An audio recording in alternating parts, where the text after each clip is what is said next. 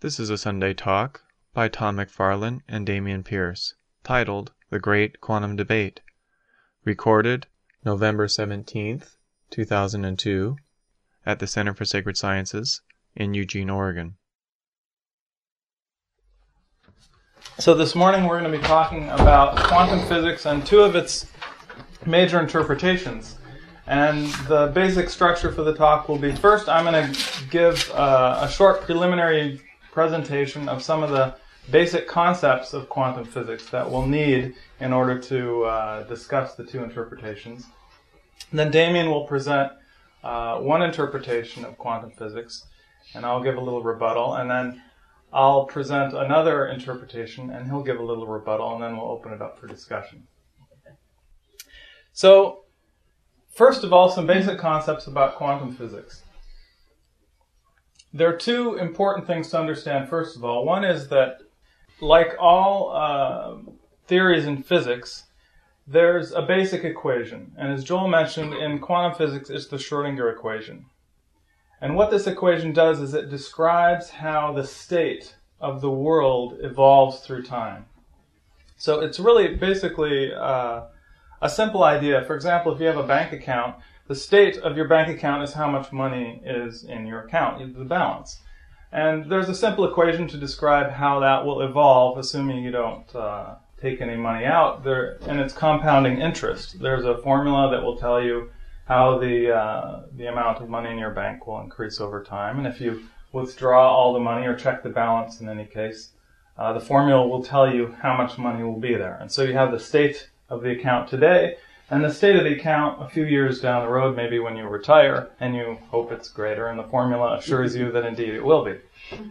And so this is more or less how the laws of physics work. We describe the state of the world right now, and then the equation, the law of physics, tells us how that state will change through time, and then we can make predictions and make a measurement and compare it to what the theory said the state will be in the future, and sure enough it matches, and we have confidence in the theory.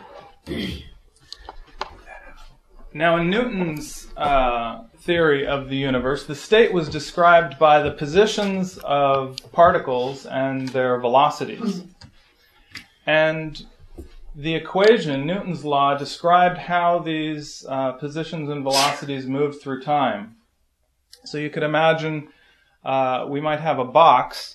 There's a box sitting right here under the microphone, actually. And you could imagine that there's a hole in the side of this box, and I throw a small little particle in there. Let's say just a piece of dust or something that's able to float around. And so it has an initial position, which is the hole in the side of the box, and it has a little velocity, the velocity with which it was tossed in there. And if you then apply the Newton's law to that initial state of the particle, it will describe its exact trajectory inside that box.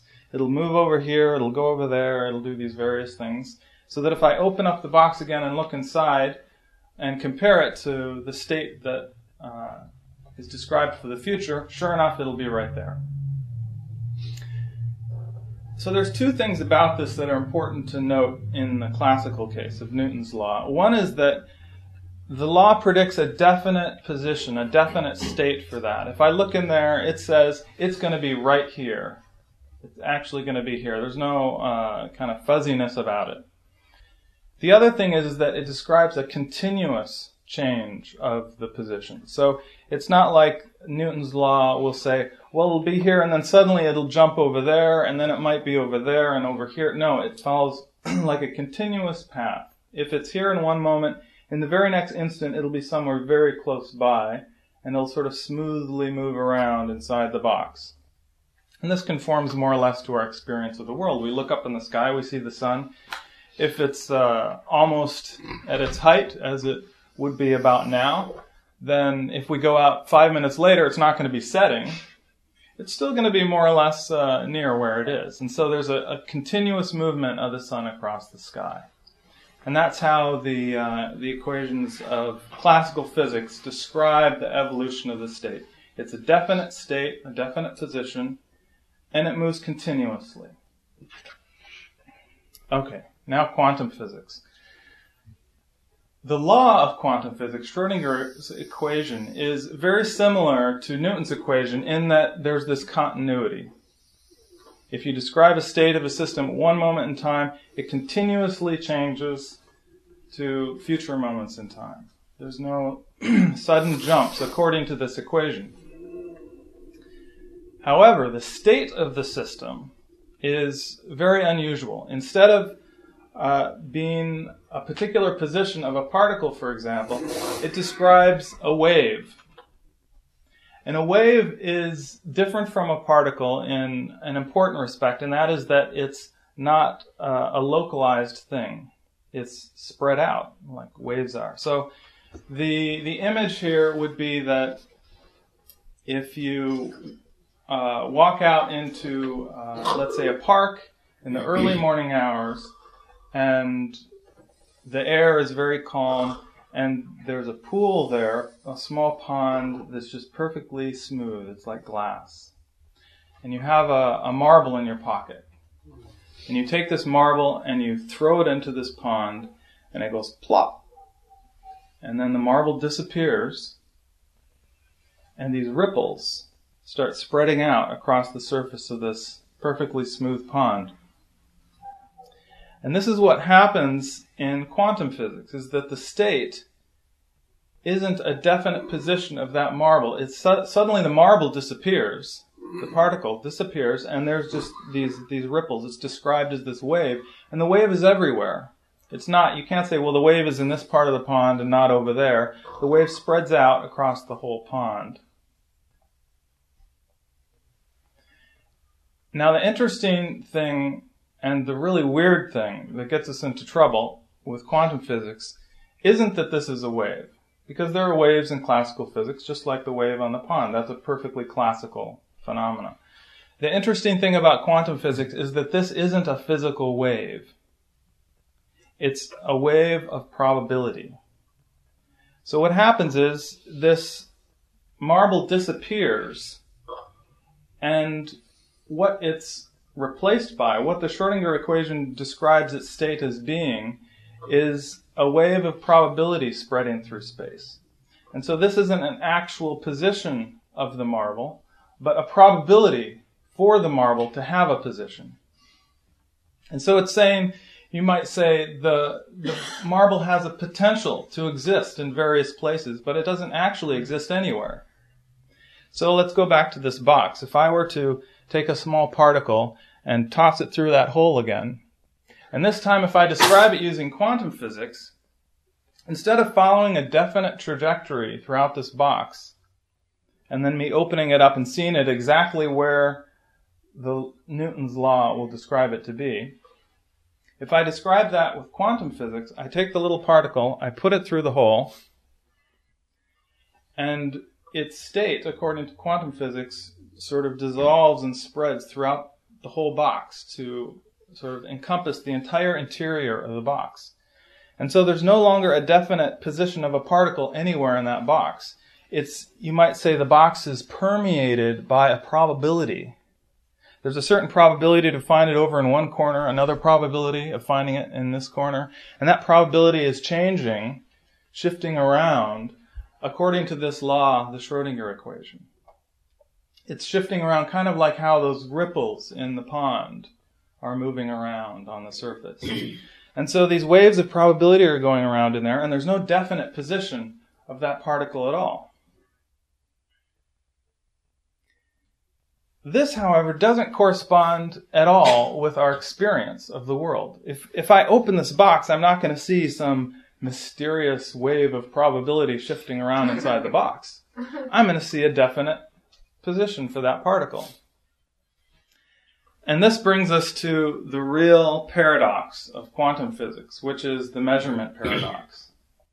The laws of quantum physics describe the world as existing in terms of this potential, this probability of things being observed in certain places. But what we actually see when we observe the world isn't some potential spread out over space. We see a definite position of a particle. So in the analogy of the pond, it would be something like We throw the marble in the pond, the marble disappears, these ripples start going out across the surface. And this happens when we're not really examining the pond. This is when it's sort of unobserved. And then let's say we go look at this pond well, where did the marble go? And then all of a sudden, poof, it like shoots out of the water in one spot, and the whole lake turns still again. The whole pond is suddenly still.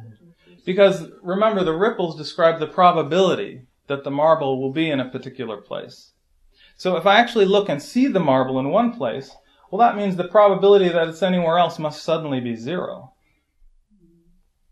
Because if I'm seeing it here, the probability that it's anywhere else is 0. So I see it here, and the whole pond suddenly becomes flat.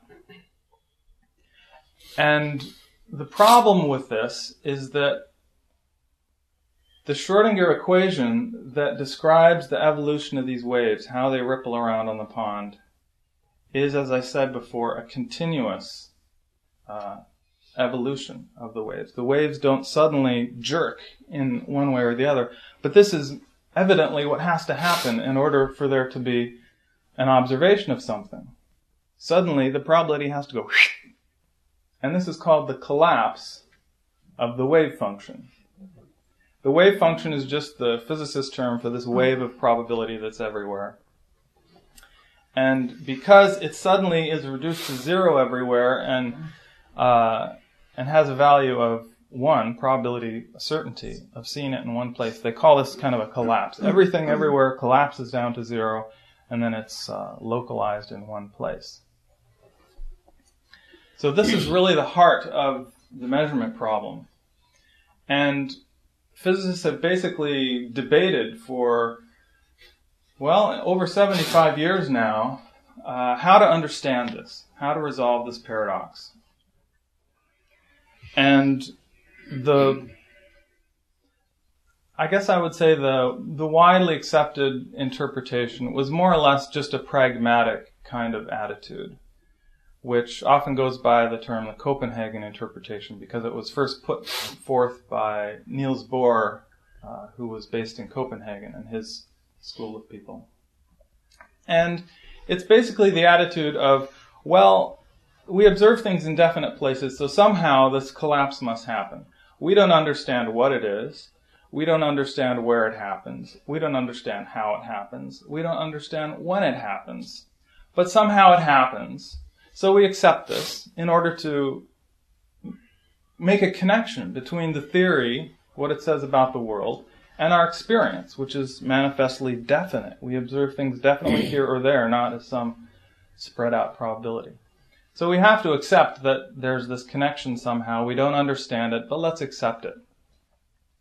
And some people actually added to the theory another postulate or assumption called the projection postulate that actually takes care of this collapse. But it's kind of this ad hoc thing that they throw in order to make this connection between what the theory says and what we experience. And this extra postulate actually violates the Schrödinger equation. It doesn't. It's a discontinuous collapse that isn't accounted for by the basic law of physics itself. And so this is one of the reasons why it's unsatisfactory to a lot of people and why they have struggled with trying to understand what's really going on during measurement and how we are to reconcile the fact that on the one hand, quantum mechanics describes the world as this non-local wave of probability that doesn't have the property of describing a definite actual world. It just describes probabilities for things to happen. On the other hand, our experience says that something happens. We observe it here or we observe it there. We don't observe some weird combination of things, the way quantum mechanics describes it. And so there's this tension between these two. And the measurement problem is trying to resolve that tension, that paradox.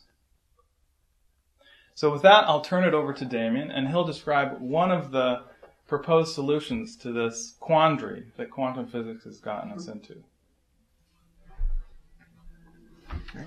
Thanks. So I'm going to describe what's known as the many worlds interpretation of quantum mechanics. And this is, to me, the most elegant solution to this problem that Tom just told us about. And the way it works is basically you've got this thing called the wave function, right, which Tom was describing as this wave of probability for, let's say, a particle to be someplace. Or it could be any property of a particle or any property of a collection of particles, and ultimately there's the wave function of the universe, which is describing all of this. So, it's the wave function idea applies to all scales from a single particle to the whole universe, and all properties of everything too. So it really encompasses everything. In any case, you've got this wave function, no matter what it is that it's describing, and all the many worlds interpretation does is says, let's just take it at face value, that this wave function is the actual description of the thing, the particle, let's say. That means it's no longer just a probability. It actually is describing the actual object. It actually is the object. The wave function and the object are not two different things. That was the problem we got into. That was why we had this paradox. We had this wave function, which we said was probability, and then we had what we actually observed, which was an actual definite thing, an actual definite object someplace. But now, Many Worlds says, let's just forget that. We don't have two different things. We've got one thing. We've got the wave function, and it is the object. So what does that imply? What that implies is that, just as Tom was describing, if you put the particle in the box and it starts to evolve and it starts to sort of be everywhere, since now the proposal is that this wave function is the description of the object in some sense exists everywhere. And what happens when we observe it is the observer, let's say you open the box and you look, at that moment, the experience of the observer is a definite particle someplace, but that is actually happening for every possible place of that particle. So what that means is that the world, if you will, or the experiencer, experiences a particle at every possible place. All of those experiences are actually experienced. So the entire world is now split into all these different worlds, each of which is the experience of the particle at one place or another. The key element in this many worlds theory, or the key ingredient that makes it feasible, that makes it a reasonable interpretation, has to do with the splitting of worlds and why it is that we seem to only experience a single world. How could it be that right now in this very room, this very world that we're experiencing now is actually splitting moment by moment into many, many different worlds, each with their own trajectories and own futures, and each of those continues to split and so on, just like a tree with a root, and it branches out and continues to branch out into all these possible futures, right? All the possible futures are actually happening now. Why is it that we're only experiencing this one world? That's the fundamental question that the many worlds proponents have to resolve.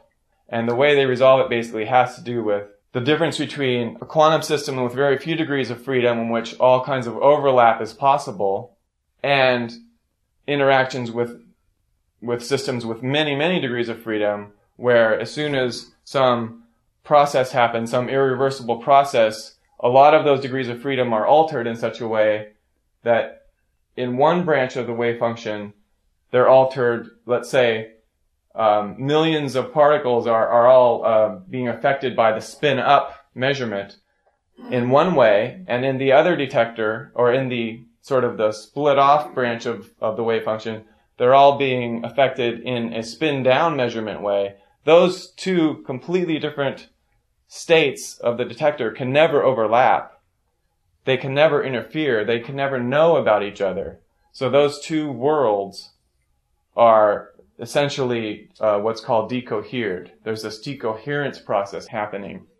So as the splitting is happening, simply because of large numbers of degrees of freedom, each time the wave function splits, those two branches can't interfere anymore. So it looks like a classical world in each branch. It looks like a definite thing in each branch. Each branch only knows about what it observes. So observers in a given branch only know about a certain result of the measurement. They don't know about the fact that there's this other world over there that has the opposite result. So, just to wrap it up then, the many worlds interpretation is the simplest and most elegant, despite how it sounds, simply because of this. It says, look, there's a wave function, and there's Schrödinger's equation, which describes the evolution of that wave function. And that's the whole theory. If you take that as your postulate for quantum mechanics, the inevitable result is many worlds. And it's a natural outcome of taking the very basic starting point for quantum mechanics, which is there's a wave function and there's a Schrödinger's equation which tell you how it evolves. And you take that, and you get many worlds. That's the result. So, of all the physicists I know who have an opinion about the interpretation of quantum mechanics, most well-respected physicists agree that many worlds is the most obvious, most elegant, most natural solution for this whole measurement problem. And anyway, I hope you get at least a taste for what it's saying. And basically, what it's saying is everything that can possibly happen does happen. The universe is exploring and experiencing all the possible realities. So, that's it. Thanks.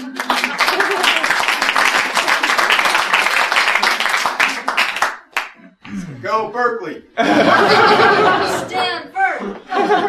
He's going to concede. This kind of reminds me of back in Ptolemy's time. Remember, Ptolemy had this vision of the universe where the Earth was at rest in the center, and all the planets and the sun and the moon and everything moved around the Earth. And in order to explain the precise movements, people added these little what are called epicycles, which means a circle upon a circle. There's the main circle of the orbit, and then there's another circle to describe kind of deviations from that.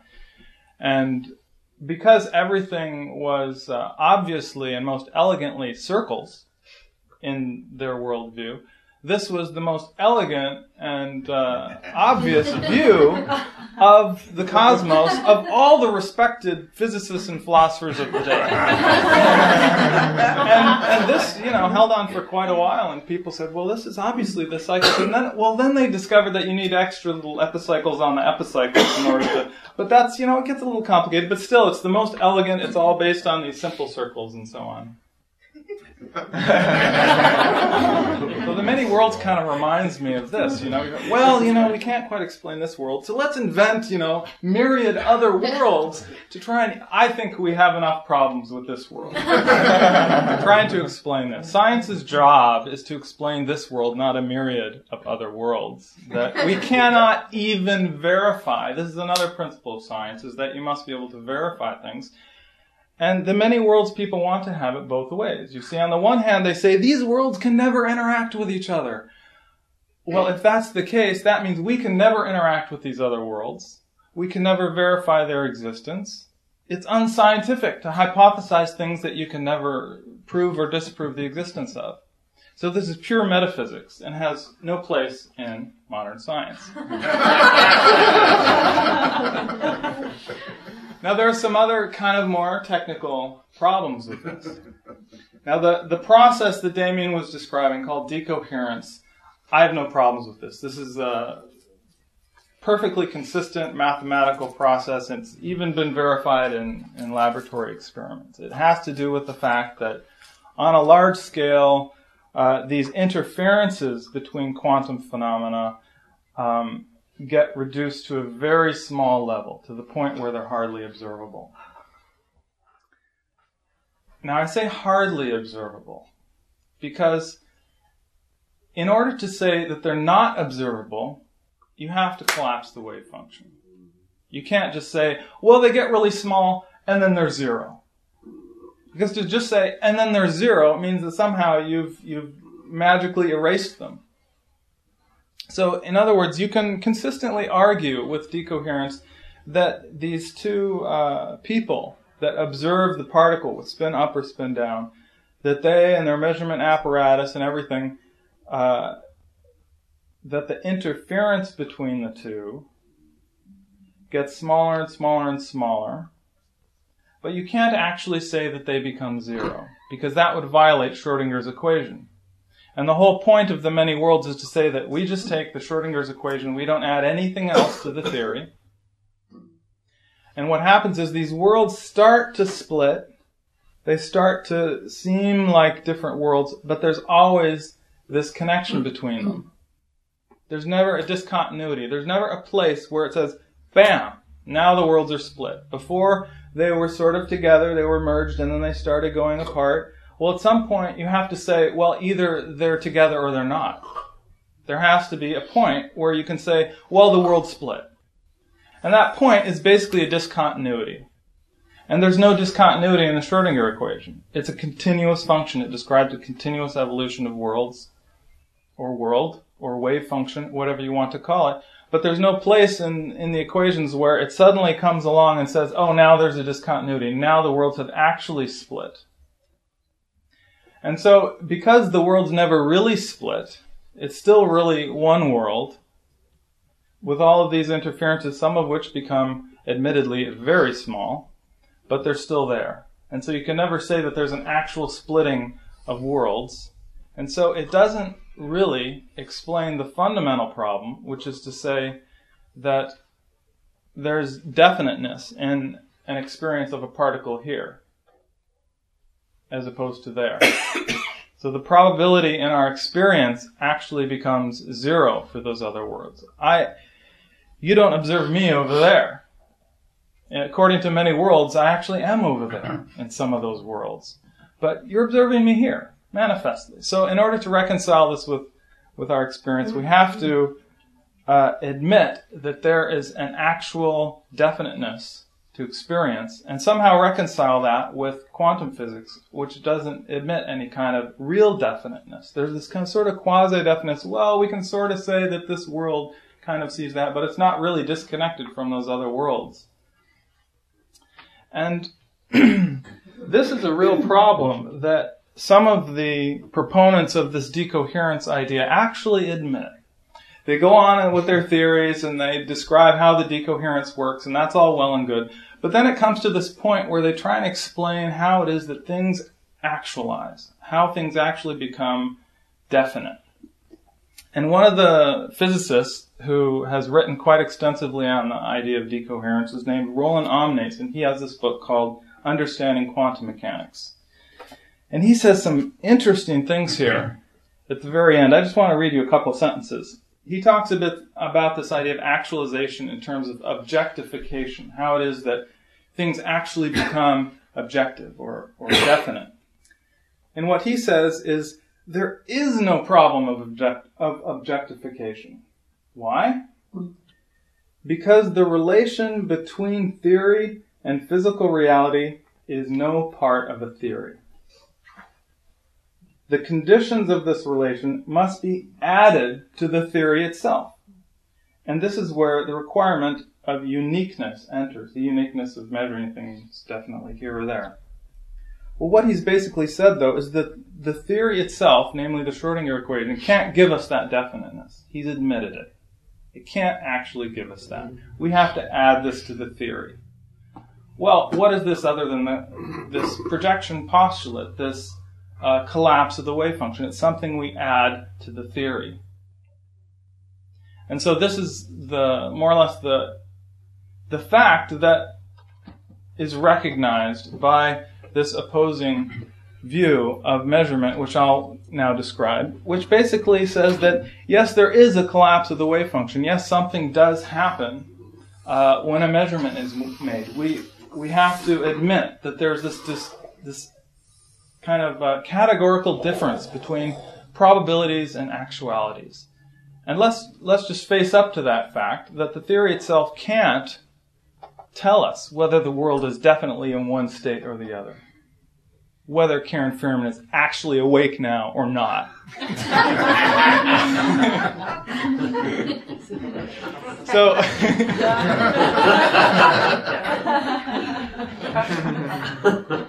she's a good friend of mine. I can do this. So, the interpretation of collapse of the wave function, one way it can be described as this.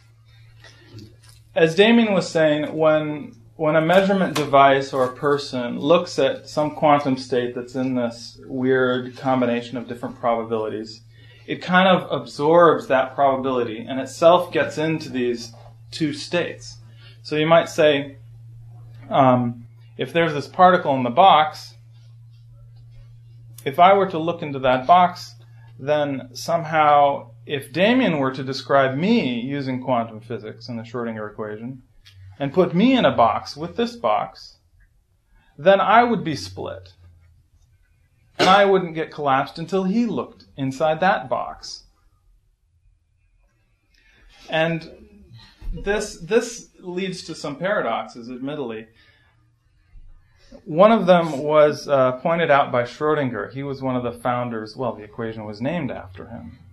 And he said, some of this stuff is crazy, and here's why. And he said, rather than imagining the particle going into this box, let's put a little radioactive atom in there. And the weird thing about radioactive atoms is they have a probability of decaying, but there's no predictable way of saying exactly when that happens. So if I wait a few hours, let's say, this atom is in this superposition. It has a probability of having decayed, and it has a probability of not having decayed. And so it's in this strange space of two things at the same time.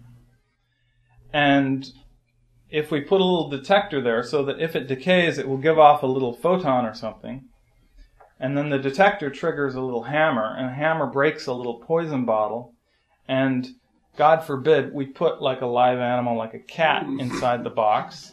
This was a thought experiment. He didn't really do this. It's simply to illustrate how absurd this can become.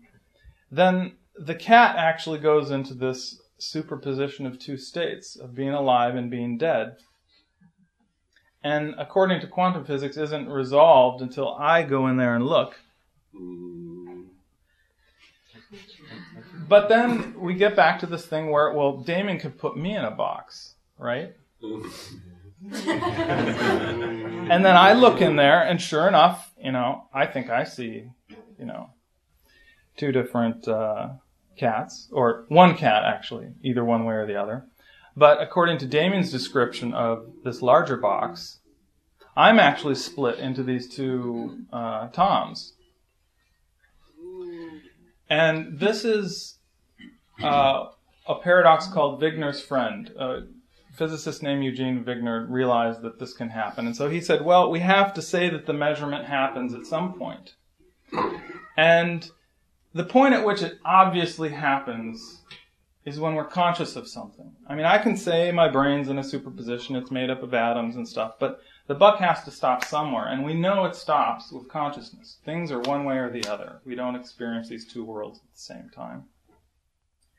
So his hypothesis was that consciousness is, you might say, where the buck stops with quantum physics. And consciousness is what accounts for the fact that this collapse happens.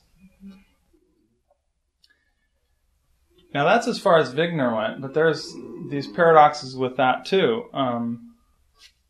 I can, if Damien describes me in this box now, since I'm a conscious being, right, when Damien describes this, he has to account for the fact that there's a conscious being in the box.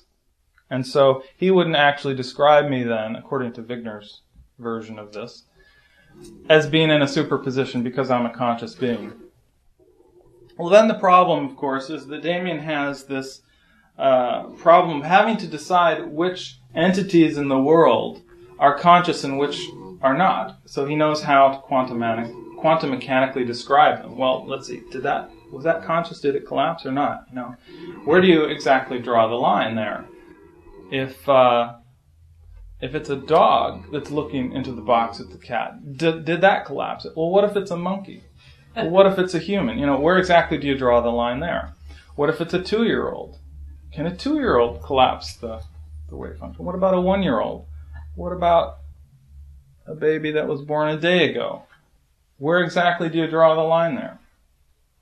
What about a fetus that wasn't born? What about the sperm and the egg? where exactly do you draw the line there? Which Damien would have to decide where to draw the line on what constitutes a conscious observer and what doesn't. And so this paradox kind of remained, and it was one of the criticisms of Wigner's version of the consciousness collapses. And then I believe the first one to propose a resolution of this was a physicist named Amit Goswami, who some of you may have heard of. And he proposed that consciousness is not associated with particular individuals at all. This is a problem. Consciousness is actually transcendent, universal. There's one consciousness, God, if you will. And this is the principle that accounts for the collapse of the wave function. And so that basically solves the problem, because then Damien can allow me to go into this coherent superposition, because he's not actually the one that observes or doesn't observe. It's actually God who does the observation. And so he doesn't have to decide who is and isn't God, basically. God makes these observations or not, and it's not up to Damien to decide who is and isn't God. So that roughly is an overview of the perspective that the current state of the proposal that consciousness accounts for the collapse of the wave function. So I'll let Damien now respond to that. Well, first of all, let me defend my view. One thing you said was that there's this is philosophy, because there's no way to actually verify that these alternate worlds exist, and the point is that that this is not philosophy. This is actually a theory, and theories have consequences, and you can verify them, or you can show that they're not true through experiment. And so, for example, to verify or to test whether the many worlds theory's view or the sum collapse, I don't care how you do it, of the wave function is true, it's very simple. All you need to do is devise an experiment with a reversible measurement. And all that means is that you need a fine enough and small enough apparatus that there are very few degrees of freedom that get activated in that measurement, that you can then reverse that process, and you can basically undo everything that was done. And in that undoing process, you would restore let's say it was a particle that went through some half-silver mirrors and interfered with itself. It would either restore itself in its original state if it was many worlds, because the many worlds would resolve back into that original particle, or because of this collapse that happened, when you did the time reversal, it would not be in its original state. Because that collapse singles out a unique path for that particle and so on. So this is actually verifiable, and in fact, there are trend lines for our development of artificial intelligence and nanotechnology, which predict that we'll be able to do this measurement and actually verify which is correct by the year 2030. We'll have to reconvene in 2030. So everyone will know in the world which of these theories is true within our lifetimes, hopefully.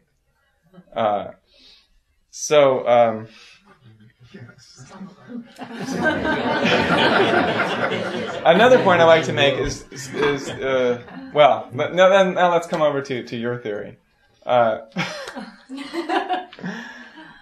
Well, first of all, your theory is not really understandable. You can't write it down. You can't formulate anything. You can't put God into your equations and say, now here's a theory. This is not a theory that makes predictions. This is simply a philosophy, if you will, that somehow is trying to describe how is it that this wave function collapses. Well, God collapses it. Well, what is that? Is that more information? Is that useful? It's just philosophy, right? It's like just adding from, it's not even physics, it's just, it's just adding an idea to physics, right? It's like metaphysics. That's what it is. It's metaphysics.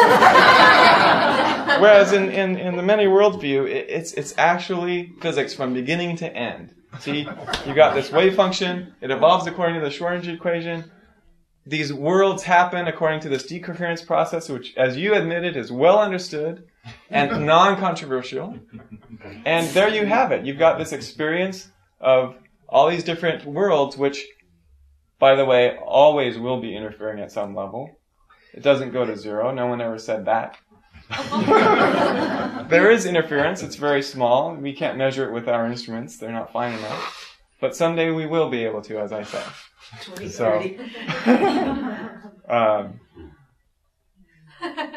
So that's it.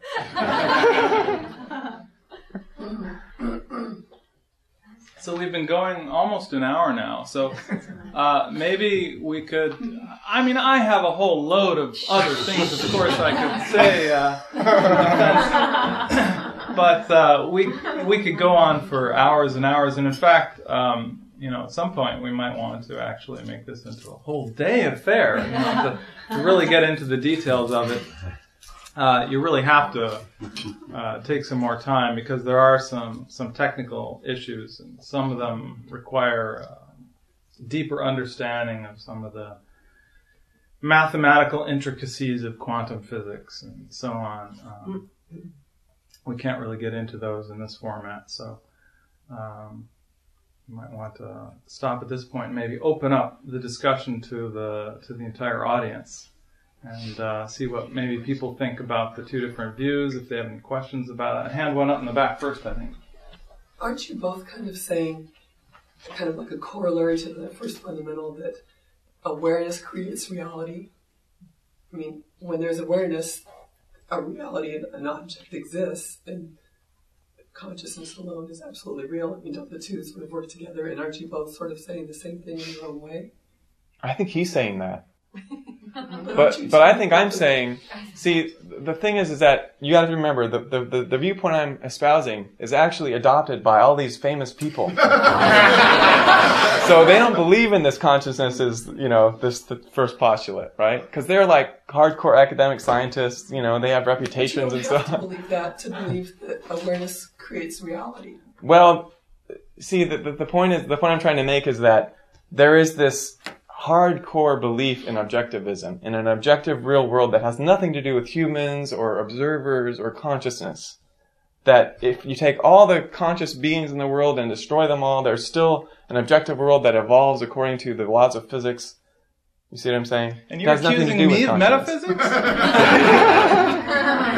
Sorry, continue. So this is sort of a fundamental sort of ingrained belief in almost all scientists, right? That there's an objective world. If I died right now, everything would still be here. That things objectively exist, right? But that's not provable except by somebody being there to be aware of the fact of it continuing to exist. Right, but the point I'm trying to make is, even though that's not provable, it's just ingrained in people's minds. Like, they take that for granted, okay? They take that for granted, and they work on that assumption subconsciously even, right? That's like the basis of science, that there is such a world that objectively exists. And the many worlds interpretation is actually restoring this very notion of objectivity into physics again. From this really weird, spooky probability, this particle being some probability field, and then all of a sudden it exists, to, no, it's just, the whole world is nothing but objective existence everywhere. This particle objectively exists everywhere, if you will. And each of those worlds in which it objectively exists is as real as any other world. They're all equally real and objective. You see what I'm saying? They're all actually objective, just in the normal sense of how we think of things objectively existing. All of those worlds are like that, right? So it's nothing but objective worlds. So it's sort of restoring objectivity to physics. So, Damien, is there a world then, according to your view, where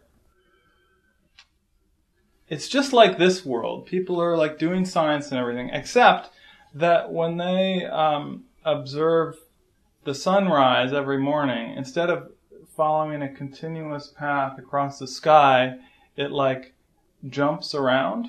Is there a world like that? Actually, you can show that if you take in the limit of the number of observations going to infinity, So in other words, what you want to do is you want to observe the sun, right? Mm-hmm. And you want to observe it, and you make a note. Okay, it's there. And then you observe it again, you make another note. And you keep doing this. And as you do that, if you take the limit of doing that forever, what you'd find is that such a world that you described has zero measure, which means that it's not actually realized, it's not actually experienced in that So you're limit. saying the probability of that world is very small, but is it actually not there, or does that world exist? Well, all I can tell you is, see, any particular sequence of events that you want to describe, you can't say that is ruled out, that can't happen or doesn't happen. Right. So this world does happen. But in this mathematical limit of, and what's that exactly? well, that has to do with what happens when you look at, if you look at all of the possible worlds, and then that's an infinite number of worlds, right? Mm-hmm. And then you say, in this infinite number of sea of worlds, what's the probability of seeing such a world? And I'm telling you, in that infinite number of worlds, the probability of seeing that world is actually zero. Zero or very close to zero? It has zero measure. Absolutely zero? Zero measure it has to do with statistics, okay? Zero measure means, the measure part has to do with the fact that we're comparing it to this infinite number, we're in the context of an infinite number of measurements or an infinite number of worlds. Uh-huh. In that context of an infinite number of worlds, which is the context because there are an infinite number of possibilities, such a world has zero, it isn't actually actualized because it has zero measure. See? Couldn't you say that's true then for any particular world that you choose? That is, all worlds have zero potential? You could say that for any particular, right. So then the question is, it's sort of like a group. It's sort of like if you sort of categorize worlds, and what are those? And then the worlds that have large measure, that have appreciable measure in some categorical sense, are classical worlds. You could say they're worlds just like this one. Well, you mean there's a world now where 9/11 didn't happen? Sure. Yeah. Oh, I worry then. Oh my gosh. There's a world where 401k1s didn't collapse, the stock market's still rising. And there's a world where thermonuclear war happened already. Oh, yeah. Well, but there's some world where everything's working out, right? Right. I'm not going to worry about it anymore then. Intuitively, my sense of the many worlds view is that everything is happening at once, and what collapses it is awareness, is consciousness. But it seems like it's the many worlds view says everything's happening at once, mm-hmm. and nothing collapses it. It's just that it's like branches in a tree. It's just going out, and each branch corresponds to some different world or different possibility that's actually realized. And so each branch has its own real world, and there's no collapse anywhere. It's just... So then what it's describing is the process of awareness. What do you mean? If everything's happening at once, I don't know how to explain it. It's sort of an intuitive hit. I think that She's asking a good question. How come we don't know everything's happening at once? I mean, how come we are stuck in this world? I mean, especially if there's a world where 9/11 didn't happen. Well, it's just a matter of the people in the world where 9/11 didn't happen could be asking themselves, why are we in this world where 9/11 didn't happen? I doubt it. They might not ask that question, but they could ask similar questions. Why did 9/12 happen? See? So everyone's on the same footing in that sense, right? You could see that, right? And it's the same kind of deal with all these weird mystics say, there's only one consciousness, and everyone's like, well, I seem to have my consciousness, and Sheila has her own consciousness. She's seeing me, I'm seeing her. It seems like there's two things going on. But that's pure metaphysics, because there's no way to prove there are other consciousnesses. There's no way to verify that. It's just some metaphysical assumption you're bringing into your science. Is there any way to prove physics? Actually, there's another interesting test of the many worlds interpretation, which is this is a great experiment you can do. Anyone who wants to do this can do this because it's pretty simple.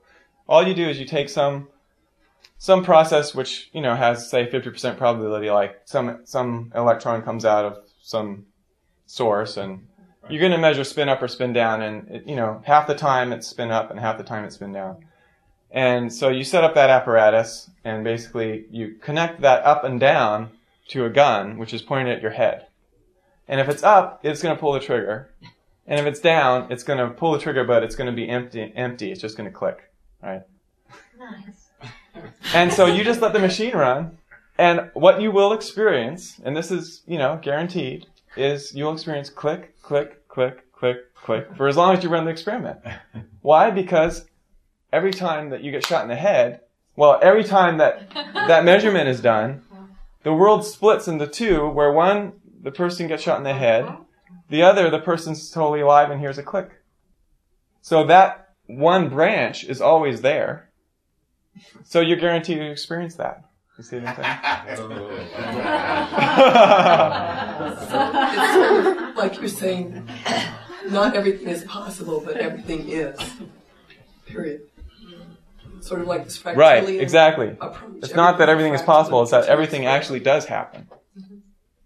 Not it's just that it's possible, but everything that is possible is happening. It's not even about possibilities, just everything right, is. Exactly, yeah. Like pre-possibilities. Right, exactly, yeah. And it erases this whole thing about probability now. But there's a probabilistic view of things within a certain branch or a certain world, but from the point of view of the whole, there's no probability anywhere. Everything just happens. See? So God doesn't play chance. Right, so exactly. Many worlds, God does not play die. Seems to go with the expanding universe theory too. Right. But then we still experience just certain things. Yeah. I mean, like if I'm in an car accident, right? And I'm paralyzed. I am not everything else. I don't walk out of the car. But there is a you in a world that's not. That's part of the everything yeah, but is. why am I experiencing? Right. Why am I experiencing this? You aren't just experiencing that. That's the point. You are experiencing that other one. It's just that you're not aware of it. I don't know I'm experiencing it, right? This you is not aware of that you, but that you is happening. How is this verifiable? How do you do this? Well, how do you do it? What do you mean? How do you verify? How do you verify it? Yes. It's simple. All you need to do, you need to play Russian roulette. Well, you can play Russian roulette, or take mushroom.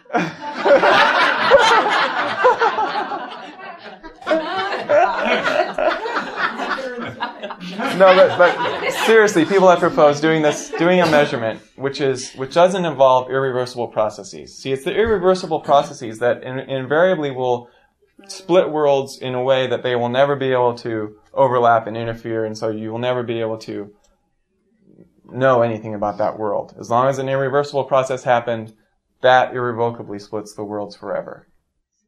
So what you need to do is measure something in a reversible way. We don't find enough technology to do this today.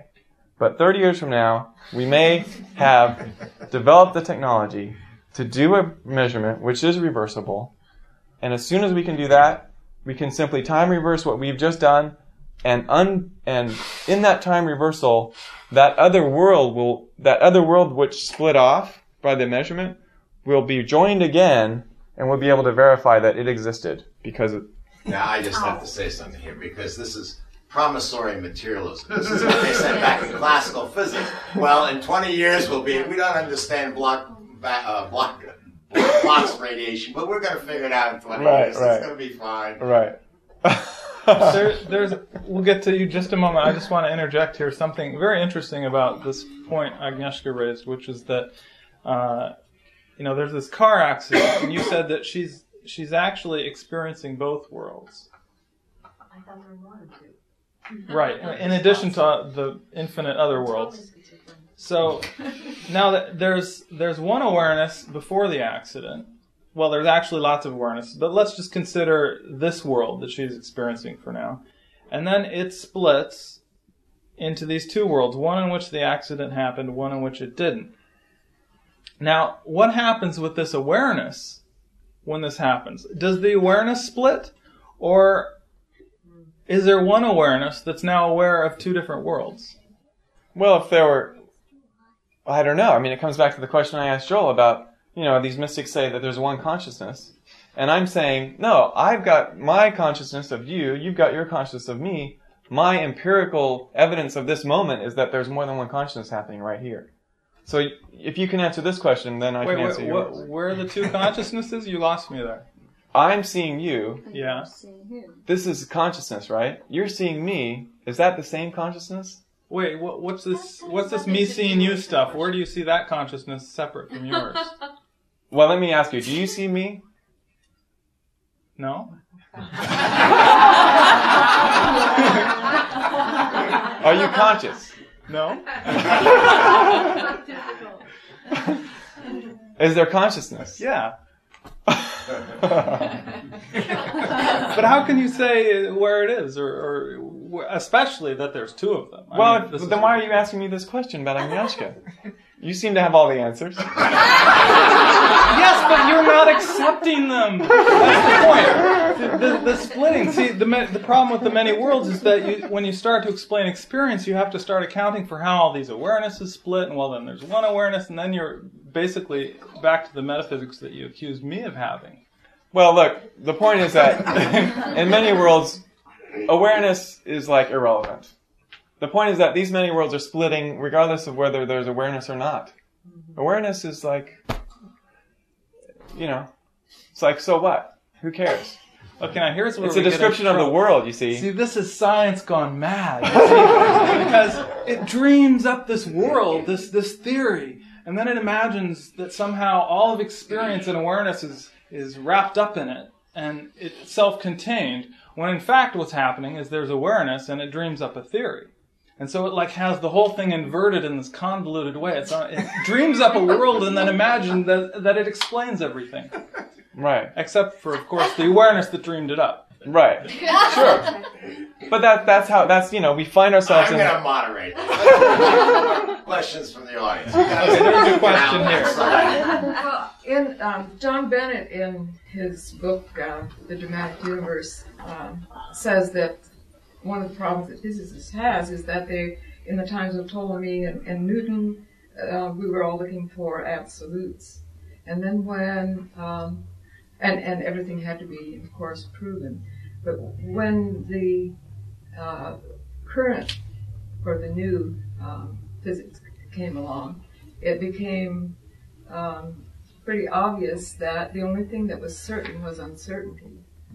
And that in order to be a physicist and study the quantum theory, you almost had to take uncertainty over everything else before you could actually study the quantum theory. What's your take on that? Well, it's true that the Heisenberg uncertainty principle is sort of a cornerstone of quantum mechanics. And in some sense, that's still true in the many worlds interpretation. So I have many worlds theorists have no problem with that uncertainty. It's just as you said, that's sort of a basic foundational principle of the universe as we now understand it from the point of view of the new physics. That whatever is going to be, does this mean that whatever you think you know now is not going to be so? You probably will find out that it's not so at some point as you go, as more things become available to you. Well, I guess another way to say that is given any starting point, you can only predict. Well, in many worlds, you can predict all the possible worlds that will be experienced. And in, let's say, Tom's view, where there's a collapse of the wave function, you can only predict probabilities for what's going to happen, but you certainly couldn't. And the further out you go, the less and less you know about what the world's going to be like as an actuality. What if in one of these worlds, the many worlds theory is disproved? Then what causes all the other worlds to collapse? Well, if that were the case, then there wouldn't be any other worlds. Well, if there wasn't many worlds, then why does the scientist bother to disprove it? Well, because it's a hypothetical. That's the point. I mean, we start with hypotheses, then we go out and try to prove them or disprove them by experiments. So it's always like that. So do you guys both disagree, or are you just playing both sides for our benefit? We're playing. Actually, I don't agree with any of these theories. Yeah, sure. Well, I wanted to ask Damien why you could not measure Tom's jumping son, but you could find measure for no 9/11 in your many worlds theory. There was absolutely no room for Well, it this has to do with what's called measure, which has to do with the sort of the number of trajectories that have similar characteristics. So, for example, if you looked at all the possible trajectories of the world, all the possible paths, then, you know, billions and millions of them would have very similar paths, would have lots of overlap. There'd be lots of similar looking worlds with high probability, and then you'd have all these very strange sort of non-quantum effects happening in all these worlds that are just single worlds by themselves out here and the fringes, right? So as you take the limit of measurements going to infinity, those fringe fields just basically go to zero probability in terms of being actualized. Okay, so how did you put Tom in a zero probability? And it's very simple. It just has to do with quantum versus non-quantum effects. For example, you know, finding a world where instead of me knocking this microphone over and having it fall on the floor, all of a sudden that Zafu just jumps up onto the table. That would be a non-quantum world, you could say, right? Because all the air particles all of a sudden conspired to all move upwards in the upwards direction to push that pillow up. It's a very, very, very low probability of that. That's an example of the kind of world that goes to zero probability in the limit that I talked about. Okay, so your probability includes your awareness of before the fact. Well, the only thing it has to do with is whether, like in this example of the pillow lifting off the floor, it would involve a huge number of particles all moving in a very correlated way, where normally they'd all be moving completely independently and randomly. And that's an example of a zero measure world that I'm talking about. Basically, we'll never see that, right? We'll never see that pillow jump up here. And so, in the same way, any classical world, anything where normal things can happen, like right now Carol could get up and go out the front door, I'd say, well, that's a possible world. But this pillow is jumping up here is not a classical world. So basically, what it boils down to is if it's a classical world, if it's a sort of a normal thing that could happen, then it happens. And 9/11? And 9/11 is within the realm of people doing things and doing actions and those having the effects that they want or not having the effects that they want. That's all within the realm of classical worlds. Or you could say normal storytelling, if you want, you know? Mm-hmm. If it's all in that realm of just normal everyday things, then certainly it's happening.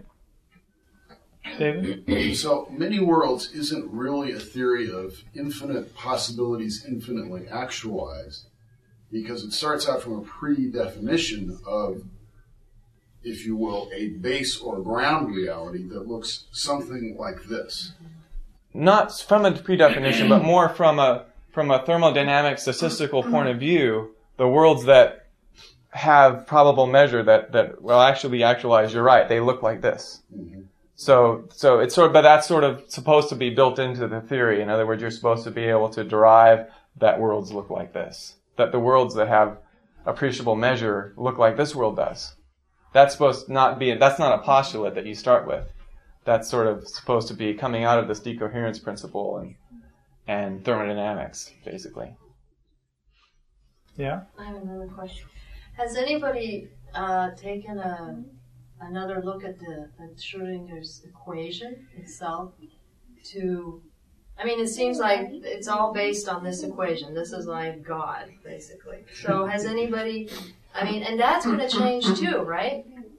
I mean, someone may come along with a completely different equation tomorrow, or someone may come in and insert an element into the equation that will suddenly open up a whole new can of worms. I mean, are there people working on the equation itself? Or is it just... actually people have proposed adding new terms, just like you said. Nonlinear terms, actually, that might explain the collapse, for example. Right. Or something like that. The problem is none of these have been experimentally verified. They either weren't able to test them, or they actually contradicted observation. Or they were just not consistent. Another point is that the Schrödinger equation is actually an approximation itself, and there are other equations that are more refined that have to do with quantum field theory that really supersede it. It's like a low energy approximation to other theories that we already have, which are also considered quantum mechanics. At the same time, just as in the way you can use Newton's laws to land on the moon, you can just use Schrödinger's equation to build a cell phone, or Yeah. So to put this into a larger scientific context, there's actually good reason to believe that the Schrödinger equation and all of this will become outdated, because currently there's this deep problem in reconciling the two major theories in physics, namely relativity and quantum physics, and they're not able to logically combine these two theories of this same world. And so there's good reason to believe that if and when they do find some theory of everything that encompasses quantum mechanics and gravity, that it will radically change everything once again. And quantum physics, as we know it, will be as obsolete as Newtonian physics is today. It will be valid as some sort of approximation, just as Newton's theory is, but fundamentally the view that it has will just be seen as like, well, the flat Earth. You can get away with it if you're on a small area on the surface of the globe, but is it true? No, it's not. The world is round. So maybe with that, we should wrap this up and... Wait a minute, the mystics have to have this. Oh! All right. The mystics' point of view is, you see, this is reality, and all these guys are talking about imagination, quite literally. They're talking about all these ideas and so forth, and they're making distinctions and projecting their distinctions onto our world of experience.